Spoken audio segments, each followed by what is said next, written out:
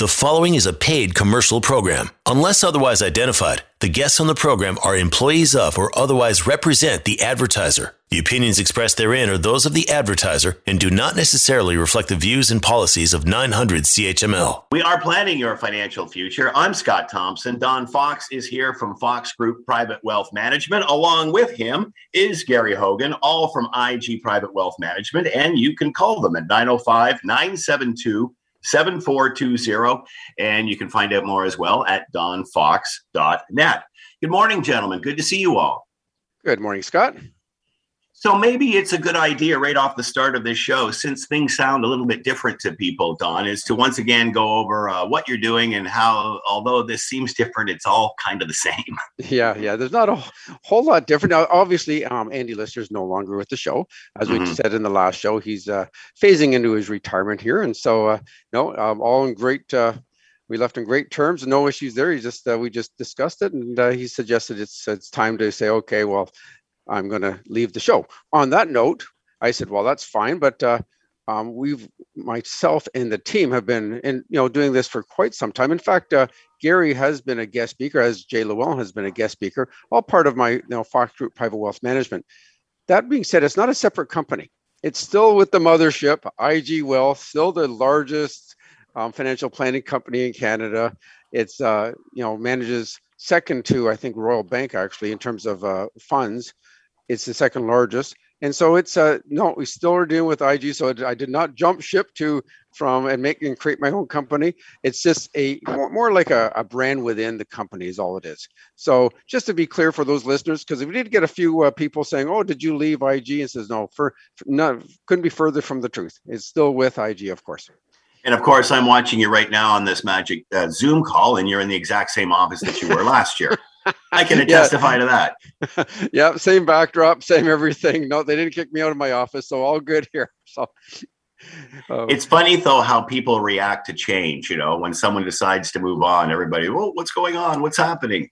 Well, that's a good point, because that has happened with a lot of advisors. There seems to be, they may stick it out for maybe a decade, and then they change to a different company, and often doesn't really affect the client as much, because often they keep their same investments and they move them to the new company. I'll actually be touching on that later in the show. But yes, changes is almost like, oh my God, I hope they didn't change. And no, not at all. It's simply, it's just basically from Andy and Don to Fox Group Private Wealth Management, same company with IG Wealth Management running the ship behind us.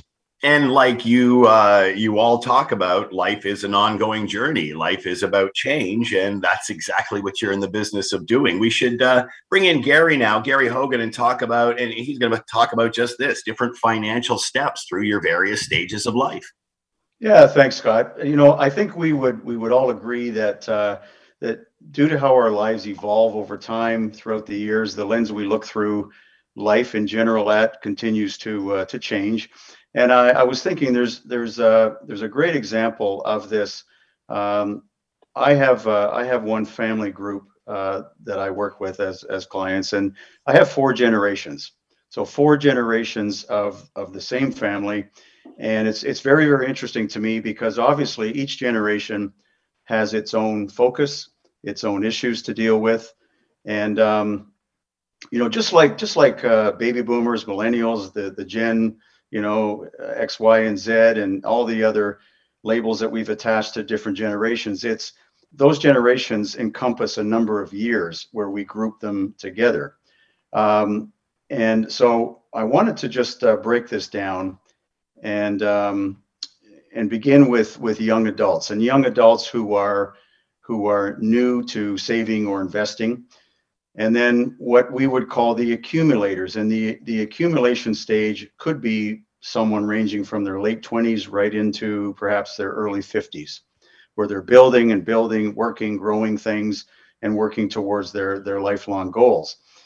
And then, of course, there's the pre-retirees. So that typically would be people in their 50s and 60s, and in some cases a little later.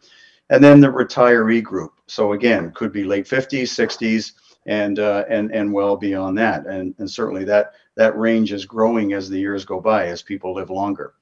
So if we look at the young adult stage, often clients will, and Don goes through this as well. All of the advisors on our team go through this periodically. We have established clients that will ask us if we will sit down with their young adult children and just talk to them about various financial planning issues and talk, try and help them identify what their goals might be and really begin. And many times that results from parents setting the example of having the discipline of committing to a plan and so on, and that often rubs off on the young adults. I see a lot of situations where, in fact, I can think of one young man that I sat down with. I was asked by his parents to meet with him and just really help him get going. And so we started talking about what some of his shorter terms and priorities are. And he said to me, he says, I don't really know. He was 21 years old, but he said, I don't really know, but I'm making money and I just want to save it. And I thought that was kind of interesting, because it's very difficult for someone that age to have a lot of longer term goals, because that's just not where the focus is, of course, right? Yeah, you have to go back to when you were that age, Gary, or myself, and you think, okay, what's long term planning? And I know, seeing my own kids, long term planning might be, what are you doing this weekend? Yeah, of course. Where am I going? yeah, it's really a short term focus, but the key in that situation and many others is just young people that are so motivated and inclined. It's really just a case of helping them get started, help them create that savings or investing mentality, however small to begin with, so that it becomes a little more habitual, and then they can they acquire some momentum over time, and that will carry on to further stages. And it could be just even putting away $50 a month if that's what they can do, but just so that they start to develop that discipline. I think too that at that stage, they're in terms of any goals, they it might be just to move out of their parents' home, and you talked about that last week in terms of Mitch, I think, was commenting on that. Staying in the family home longer versus moving out earlier. Maybe buying a vehicle, taking a vacation, and then eventually, I guess, possibly their first home. So the young adult stage is pretty simplistic in that regard, and in many cases, it's more about just, as I said, developing a habit. When we move into the second phase, which is the accumulator stage, that's typically in most cases, the longest stage time-wise, because that really continues on until people are sort of approaching the pre-retirement stage. So entering the accumulator stage, we see people or couples, individuals or couples, begin to work towards growing their net worth. Their net worth becomes a figure that is front and center. At least that's what we try and coach, so that people begin to understand that their overall net worth is what really allows them to accomplish the financial and lifestyle goals that they have. Managing debt certainly is a big focus as well, and protecting against potential income loss. And that can be done a number of ways. Having an emergency reserve, ensuring that they've got adequate risk protection in terms of if the what if scenarios. What if something happens? Life, disability, critical illness protection, those kinds of things. And accumulators often focus on trying to find a balance between building their asset base, but at the same time enjoying and planning for the things in their lives that really matter to them. And that's a very common thread amongst accumulators. Making decisions about home purchases, you've been through this, Scott. Don and I have been through this. Many of our listeners have been through this. But raising a family, replacing vehicles over time. In the earlier years, childcare, deciding on vacations, post-secondary education. Scott, I think we're right in the middle of that right now, and enjoying that RESP, I might add. Yes. So that's something that fortunately many people are are prepared for as best that they can. And then there's, of course, adult children's weddings and charitable giving is another. Those are just to name a few things. So in that accumulation stage, and that's really, as I said earlier, sort of, it could be from late 20s right through to in the age 50s range. Estate planning matters become more important and more focused. There's more focus on that. Having updated wills and powers of attorney, and in some cases, potential future family inheritances can also begin to appear on the radar at that stage, because for some people, and we've all talked for years, Don, about the transition of wealth, the trillions of dollars transitioning to baby boomers, and that of course is still taking place now. And even more important is how much did the kids get to keep versus the government? Of course, yeah. And having a personalized financial plan, and for years on this show, that's been talked about and emphasized. But it's critical in order to provide insight into what the lifestyle future for people in that accumulation stage will likely look like, I should say, year by year down the road. This provides peace of mind, of course, but it's also of tremendous help in understanding, what options are actually available in the future. So when we do plans, that's why we show it year by year, so people can get a sense of, okay, based on the assumptions that we've used, I can see what I might expect over time. The accumulator stage, can be summed up quite simply, I think, by just keeping one eye on today while focusing, the other eye on the many tomorrows. One thing that came to mind when I was thinking about this, I thought about a client of mine who I first met. Now it's about 28 years ago, but a few years back, I received a card in the mail. Really, really lovely card, a wonderful note in the card, and all it was just an acknowledgement and a thank you. The very first time I met them, their firstborn was a newborn, and she was holding the baby in her arms when I went to their home to meet with them, and they were accumulators, and now they're pre-retired, but at that time, there was so much ahead of them in terms of what they were working towards and what they wanted to accomplish. And the note that I received just basically said, I was reflecting on the very first time you came over, etc. And you're holding my young son in my arms. And here we are now. We just sent him off to university.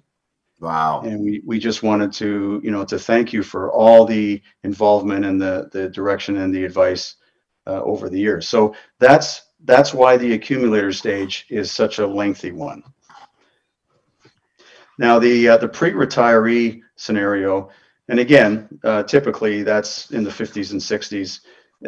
Pre-retiree as a category is really focusing on people who are generally looking at or wanting to ensure that they're on track for their financial ducks are in a row. It's really as simple as that. And as they move closer to retirement, they really want to make sure that the expectations that they have and that they have had line up with the reality of what their resources can provide. Hold that thought right there, Gary. Hold that thought right there before you get into this stage of financial life stages. And we'll take a quick break here. Then we'll come back and continue where you left off. We are planning your financial future. I'm Scott Thompson. Don Fox is here along with Gary Hogan from Fox Group Private Wealth Management, donfox.net to find out more. And you can call them at IG Private Wealth Management at 905-972-7420. Going to take a quick break here, and we're coming right back. You are listening to a paid commercial program. Unless otherwise identified, the guests on the program are employees of or otherwise represent the advertiser. The opinions expressed therein are those of the advertiser and do not necessarily reflect the views and policies of 900 CHML. We are planning your financial future. I'm Scott Thompson. Don Fox and Gary Hogan are here from Fox Group Private Wealth Management. That's all within the IG Private Wealth Management umbrella. You can call them at 905-972-7420. And you can also check them out, donfox.net. Gary, you were talking about, well, we're going to go to Don talking about in-kind versus in cash. But first, you wanted to finish up some items in regard to retirement and financial life stages, Gary. So why don't you finish off with that? Yeah, thank you, Scott. So yes, we were just talking about the four basic stages, and we finished off at the pre-retirees, and I was just mentioning that that's the stage where people are really seriously beginning to take stock of things, lining up what they think retirement might look like, or at least beginning to go through that process, and just wanting to make sure that the way that they see themselves living, that they are definitely on track. And that's a big part of the work that we do, of course, with our clients as well.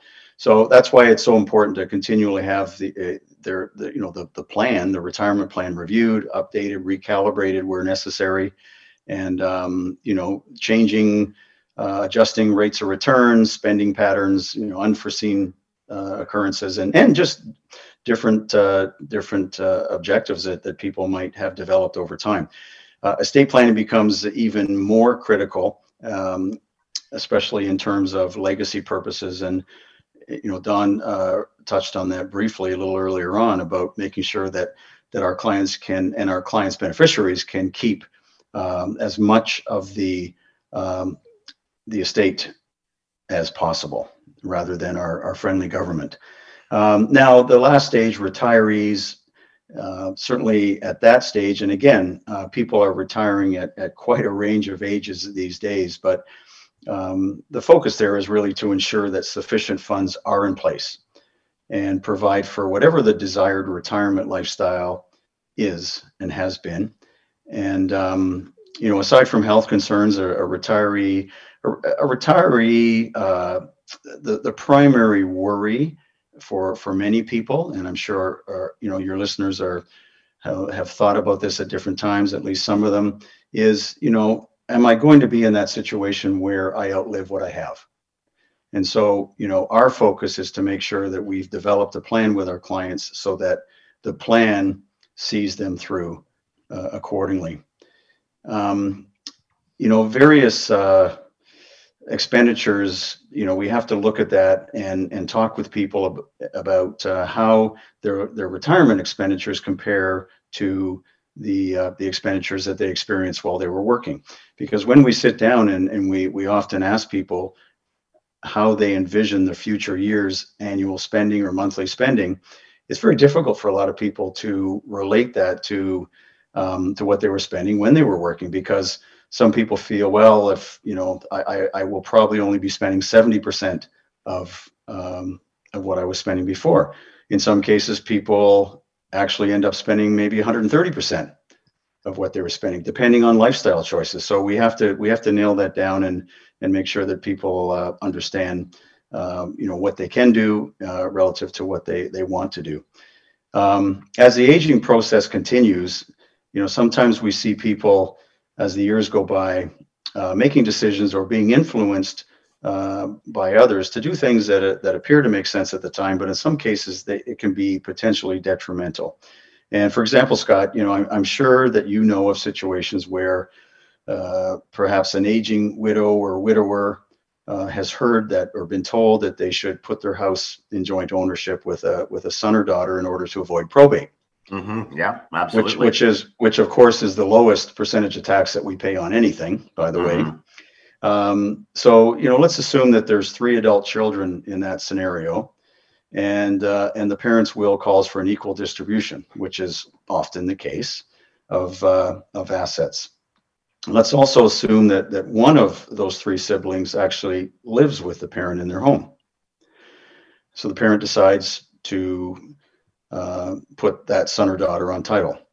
Now, most family law lawyers will caution against this due to the exposure risk that the parent now has in terms of what is expressed in the will, which that house no longer becomes a part of upon the passing of the parent. So in that example, the house would automatically be passed to the sibling who's living there. And the other two siblings, there's only three things that could happen.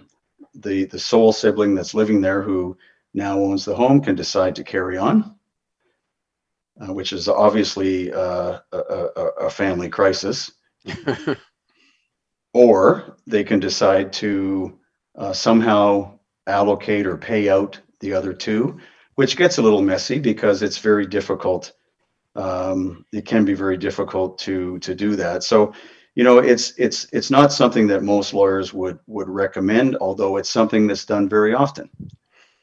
And I think what we have to realize that in situations like that, and it could be an investment too, it could be a non-registered investment for that matter, but I think it's really important. And also, just as a point of fact, if it is equally distributed, of course, or the house, if the siblings own other homes, then those homes are their principal residences. So there's potential tax consequences, capital gains issues there. So I just wanted to point that out. So these are the four primary stages, and I think in varying degrees we all go through them, and therefore the lens that we look through keeps changing accordingly.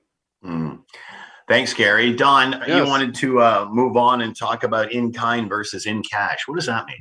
Yes, and I'll just get to that, Scott. But just to touch on Gary for a second. One other thing about joint ownership, Gary, and we have come across is you also have to worry about if anybody were sued, if there was a lawsuit against you, because once you have joint ownership, here you think you're safe, even if you did put it in all four names, and one of your brothers or sisters out of the blue gets into a lawsuit, they can go after joint accounts, which would affect all four, including the parent that is still living in the house. So yeah, absolutely, Gary. One of those things that you want to really consider before making that decision, because everybody gets so caught up in this probate tax, and it is, to your point, it's the small tax, and the big tax is the capital gains. And look at what the houses have been doing in the last year or two. It's fantastic that it would have been tax-free growth if it was left as a principal resident. So many things to consider, life stages. As you point out, Gary, 4 generations of clients. That's amazing. That's outstanding. It's very cool. Yeah. And I think back, I currently have a client that I got it when he was 14. The mother's a client, the sister a client, the youngest brother was 14 at the time. And I had to convince him not to save the whole $100 a month. Just say 50, do something. Well, here he is now, 44 years old, and now his kids have RESPs. So it's absolutely incredible how the generations, they learn from their parents. And so you're actually teaching your grandparents to save. So yeah, it's amazing on that side. But yes, I wanted to discuss in cash versus in kind transfers. And this is kind of a lingo if you were to move money from one institution to another. So when you're moving it, say let's say you're a client of the Royal Bank and you're going to move your money to IG, or you're with your IG and you want to move your money to CIBC, you sign a form, and that form allows you to move the funds to the other institution. Now in cash, as it says, you are moving those funds. You're basically cashing in those funds at the institution where they're being held currently, and a check is delivered to the new institution, which is fine, not a problem there. So they're basically selling their investments first and then moving the money as in a check or just cash. It's all usually done internally these days, especially with COVID. The other way is in kind. So they're actually not selling the funds, they're actually moving the funds to the new institution. So if you held, as an example, Bell Canada stock, you move those Bell Canada shares directly from one institution to the next one. So if they went from RBC to IG, therefore we would now hold those Bell Canada shares. You simply are changing the name at the top of your statement. And how does that affect things? It really doesn't affect anything that is registered. So if your money is currently in an RSP or a TFSA and you move it in cash, no problem. The funds are cashed in, they're transferred over, and the new institution will invest them however they see fit. That being said, if it's non-registered, that's where the issue is. And because when you sell, as most listeners would understand, when you sell those assets and you move and you are now triggering a gain, a capital gain first by when you sell those assets, and then they get moved over to the new institution who invests them as they see fit. So this is where it's really tricky. You also often have to wonder, because I've heard every excuse in the book why it makes sense to move it in cash, and most of the time I find it very self-serving. Because if I'm dealing with a client, I first thing I look at are, what are the tax consequences of this? Does it make sense? And could we delay it over many years rather than doing it in one fell swoop, and maybe spread that tax burden over a few years if, again, it makes sense to do so. So I want to kind of go through an example. Let's say you invested in call it a mutual fund, and there was $100,000 was the original investment. So that's called the book value. So when you ever see your statement and you see book value, that's basically the amount you invested plus any reinvested dividends, which you've already paid some tax on. But in this case, let's just go with a nice simple $100,000, and it's now growing over many years to $400,000. So there is a $300,000 capital gain. Now, again, as I mentioned, that's not a big deal if it was in a TFSA or an RSP, because you don't have to pay tax on anything in the registered accounts. But on the non-registered account, that triggers a $300,000 capital gain, which $150,000 would fall as a taxable capital gain in that year you sold it. Now, that's a significant amount. That could really move you up a lot of tax brackets. Now, in this particular example, let's assume you're 65 years old and you are therefore receiving your old age security. You've elected to receive it, and you're making a net income of $50,000 a year. So clawback isn't an issue. Your old age security clawback doesn't kick in until you make over $80,000 a year. So you've got this wiggle room there. However, if all of a sudden $150,000 lands onto your taxable income that year, that's really going to hurt you that year, obviously.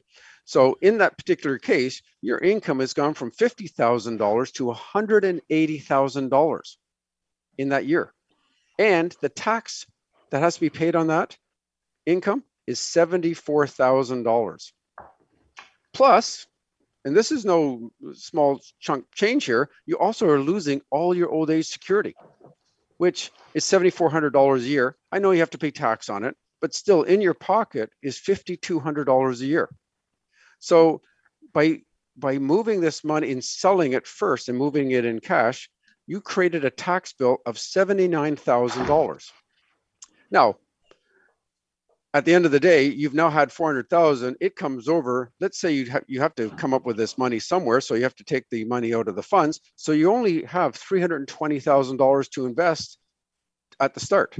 It's going to take you a while just to grow back to the $400,000 you started with. Now, a lot of the times, this is why I find it very self-serving. An advisor per se is suggesting, well, we're going to make you more money. It's going to earn 8% there. It's only earning, say, 7% here. And I like to, first of all, question, is that actually true? Because I find it somewhat biased at times. But let's assume that is the case. At 8%, after 5 years, it would grow to $471,000. Okay, so now you're ahead. That's good. But that's only $71,000 more than you started with. Okay. Now, the other option is to move it in kind. And so now you've taken that fund, the institution has moved those funds over. You have the exact same fund now with the new institution. And so you've got this $400,000 worth of shares. And you say, you know what? I don't want this client to lose their old age security.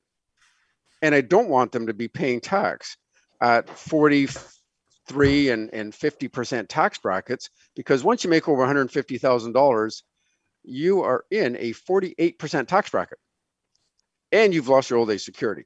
So there's a lot of consideration. And if the advisor at the other end saying, don't worry about the tax, we'll more than make up for that.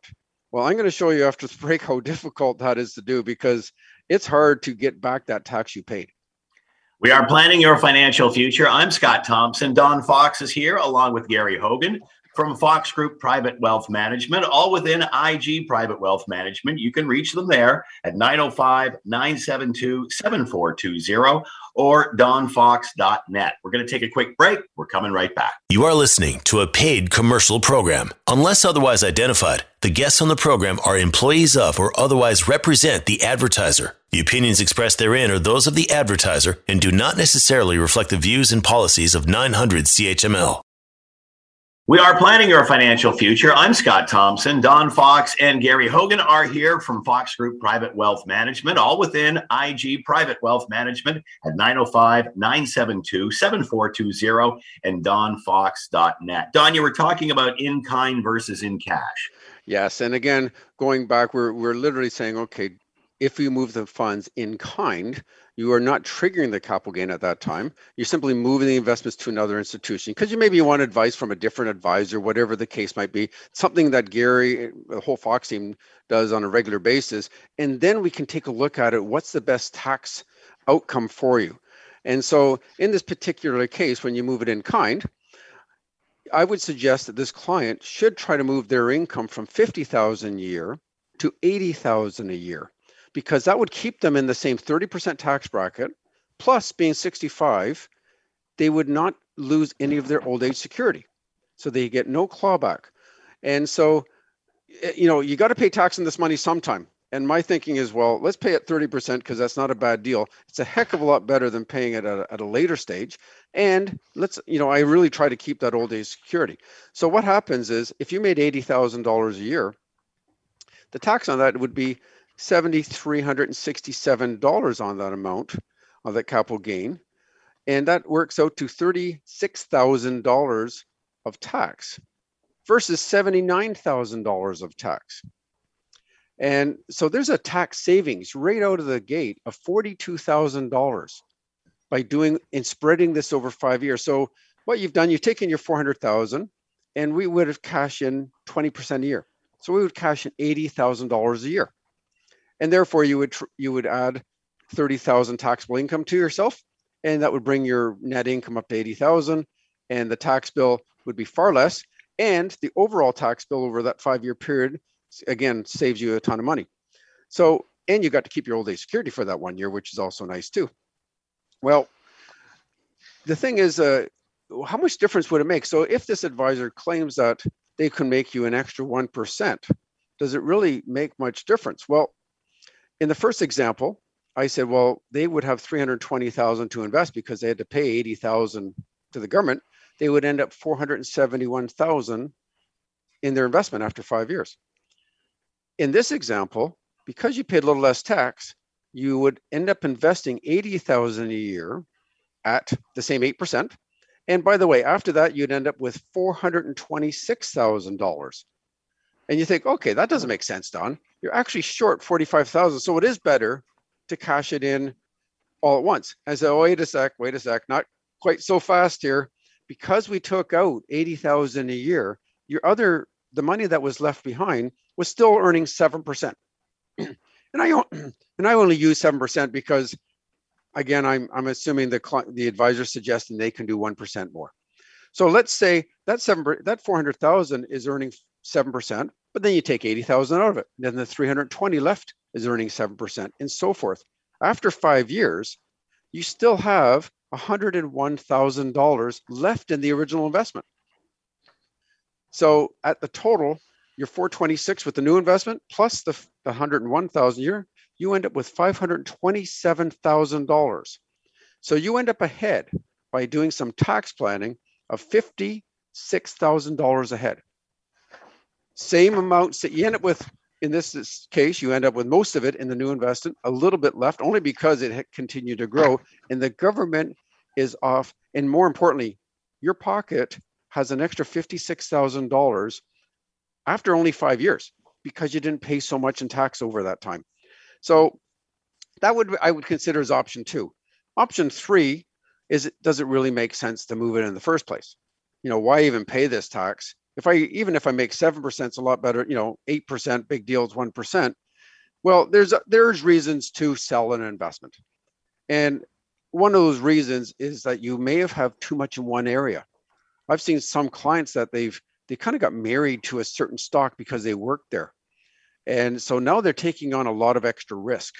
So concentration risk is a big risk, because if you've got all your money, say in Bell Canada, and Bell happens to have a bad year, or the competitive field changes or what have you, next thing you know, your net worth could drop considerably. So rebalancing your portfolio does make sense.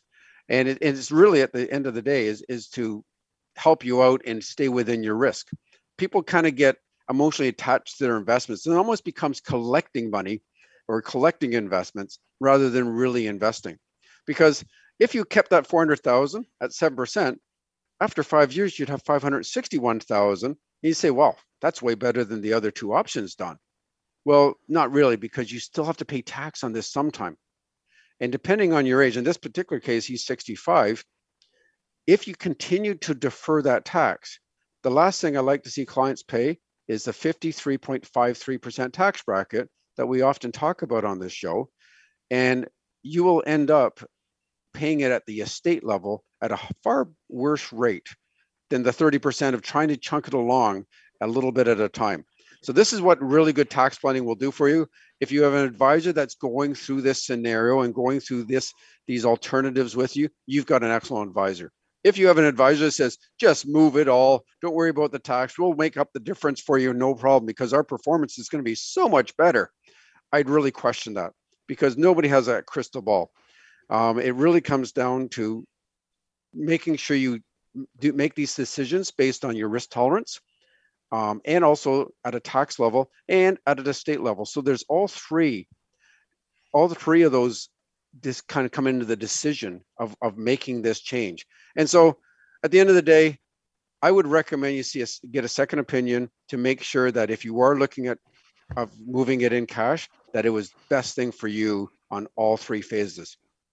We are planning our financial future. I'm Scott Thompson. Don Fox and Gary Hogan are here from Fox Group Private Wealth Management, all within IG Private Wealth Management. You can reach them at 905-972-7420 or donfox.net. We're going to take a quick break here. We're coming right back. You are listening to a paid commercial program. Unless otherwise identified, the guests on the program are employees of or otherwise represent the advertiser. The opinions expressed therein are those of the advertiser and do not necessarily reflect the views and policies of 900 CHML. We are planning our financial future. I'm Scott Thompson. Don Fox and Gary Hogan are here from Fox Group Private Wealth Management.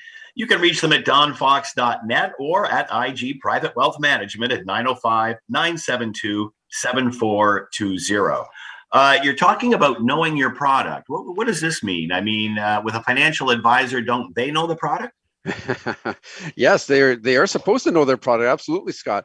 And it's actually a regulatory new rule. It's kind of been kicking around for the last couple of years, making sure that advisors know their product.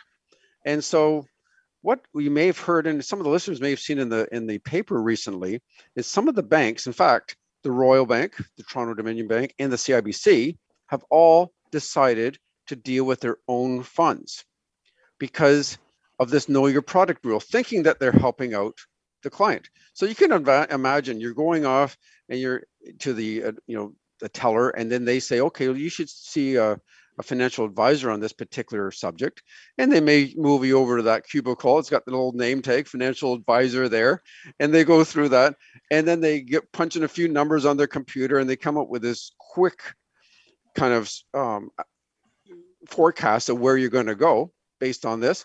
And here's where we recommend investing your money.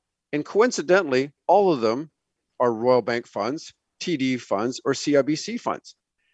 In the past, up until literally a month or so ago, they would have some CI funds, Fidelity funds, or AGF funds. They would have other, what we call third-party funds, because who's to say that the banks are going to have the best products? They may have some very good ones, but quite often there's holes in their product line. And this is where you'd like to say, okay, I like to have this third-party fund. Now, this, by the way, only applies at the bank level. If you have enough money, you get moved up to the brokerage side. This does not affect you. And they offer all their products to their bigger clients. But to the smaller clients, I guess they get these bank ones only now. That being said, if you already have third-party funds, you do not have to move them to the bank ones. You get to keep them. But if you have more money to invest, you now have to get the bank product. So this whole KYP, know your product rule, came from the regulators claiming it was supposed to help consumers by forcing advisors to focus on the funds that best suited their clients' needs. But in reality, what's happened, at least with these three institutions, is that it's now limiting choice. It limits the options. And really, I'm not quite sure, maybe some of these advisors per se are going to know a lot more about their own products. Personally, I think they should have known a lot more about their own products beforehand. In fact, it's not that more difficult to know a few extra products being third-party products. I think this is personally a way to make sure they're using more bank funds and therefore not necessarily looking after the banks, the client's best interest, but yet the banks. So it's tricky. Now it's quite opposite in our neck of it. IG Wealth Management has done exactly the opposite. It's quite interesting. We used to manage all our own funds, and we realized that we are not the best managers in the world, and we've now sought out to find the best managers in every little category. A perfect example, we have a product called iProfile, and the whole purpose of it is to say, okay, if you're going to have a Canadian value fund, we want that fund to be managed by, let's say, Jarislowsky Fraser. Well, they also happen to run some of the teachers' pension funds, and they're quite known in the pension community. They may not be a retail outfit, but excellent manager, better than what we were doing. So we said, why should we do this? Let's get the client the best return possible. Another one, Aristotle's out of the US, BlackRock. For some people out there, may have heard of BlackRock. They're US based, but they are the largest money manager in the world. They run over $7 trillion. You can only imagine the team that they employ to try to make the best investment decisions and really uncover all rocks to try to say, should I buy this particular stock? Is this one in Asia the best company to buy? Is this one in Sweden the best company to buy? They have quite the war chest to make sure they make these right decisions. So IG has gone to the exact opposite and said, okay, we're not going to run money anymore. We're going to find the best managers and we're going to get them for our clients. And I personally think this is by far looking after the client's best interest rather than, and talking about know your product rule, that whole know your product rule, albeit it is a rule, but it is not that much more difficult for an advisor to look through a list of other products that happen to be run by a different institution. We have been planning your financial future. I'm Scott Thompson. Don Fox and Gary Hogan have been here from Fox Group Private Wealth Management. You can reach them through IG Private Wealth Management at 905-972-7420 and donfox.net. Thank you, gentlemen. Another great show. We'll see you next week. Thanks, Scott. Thanks, Scott. The preceding was a paid commercial program. Unless otherwise identified, the guests on the program are employees of or otherwise represent the advertiser. The opinions expressed therein are those of the advertiser and do not necessarily reflect the views and policies of 900 CHML.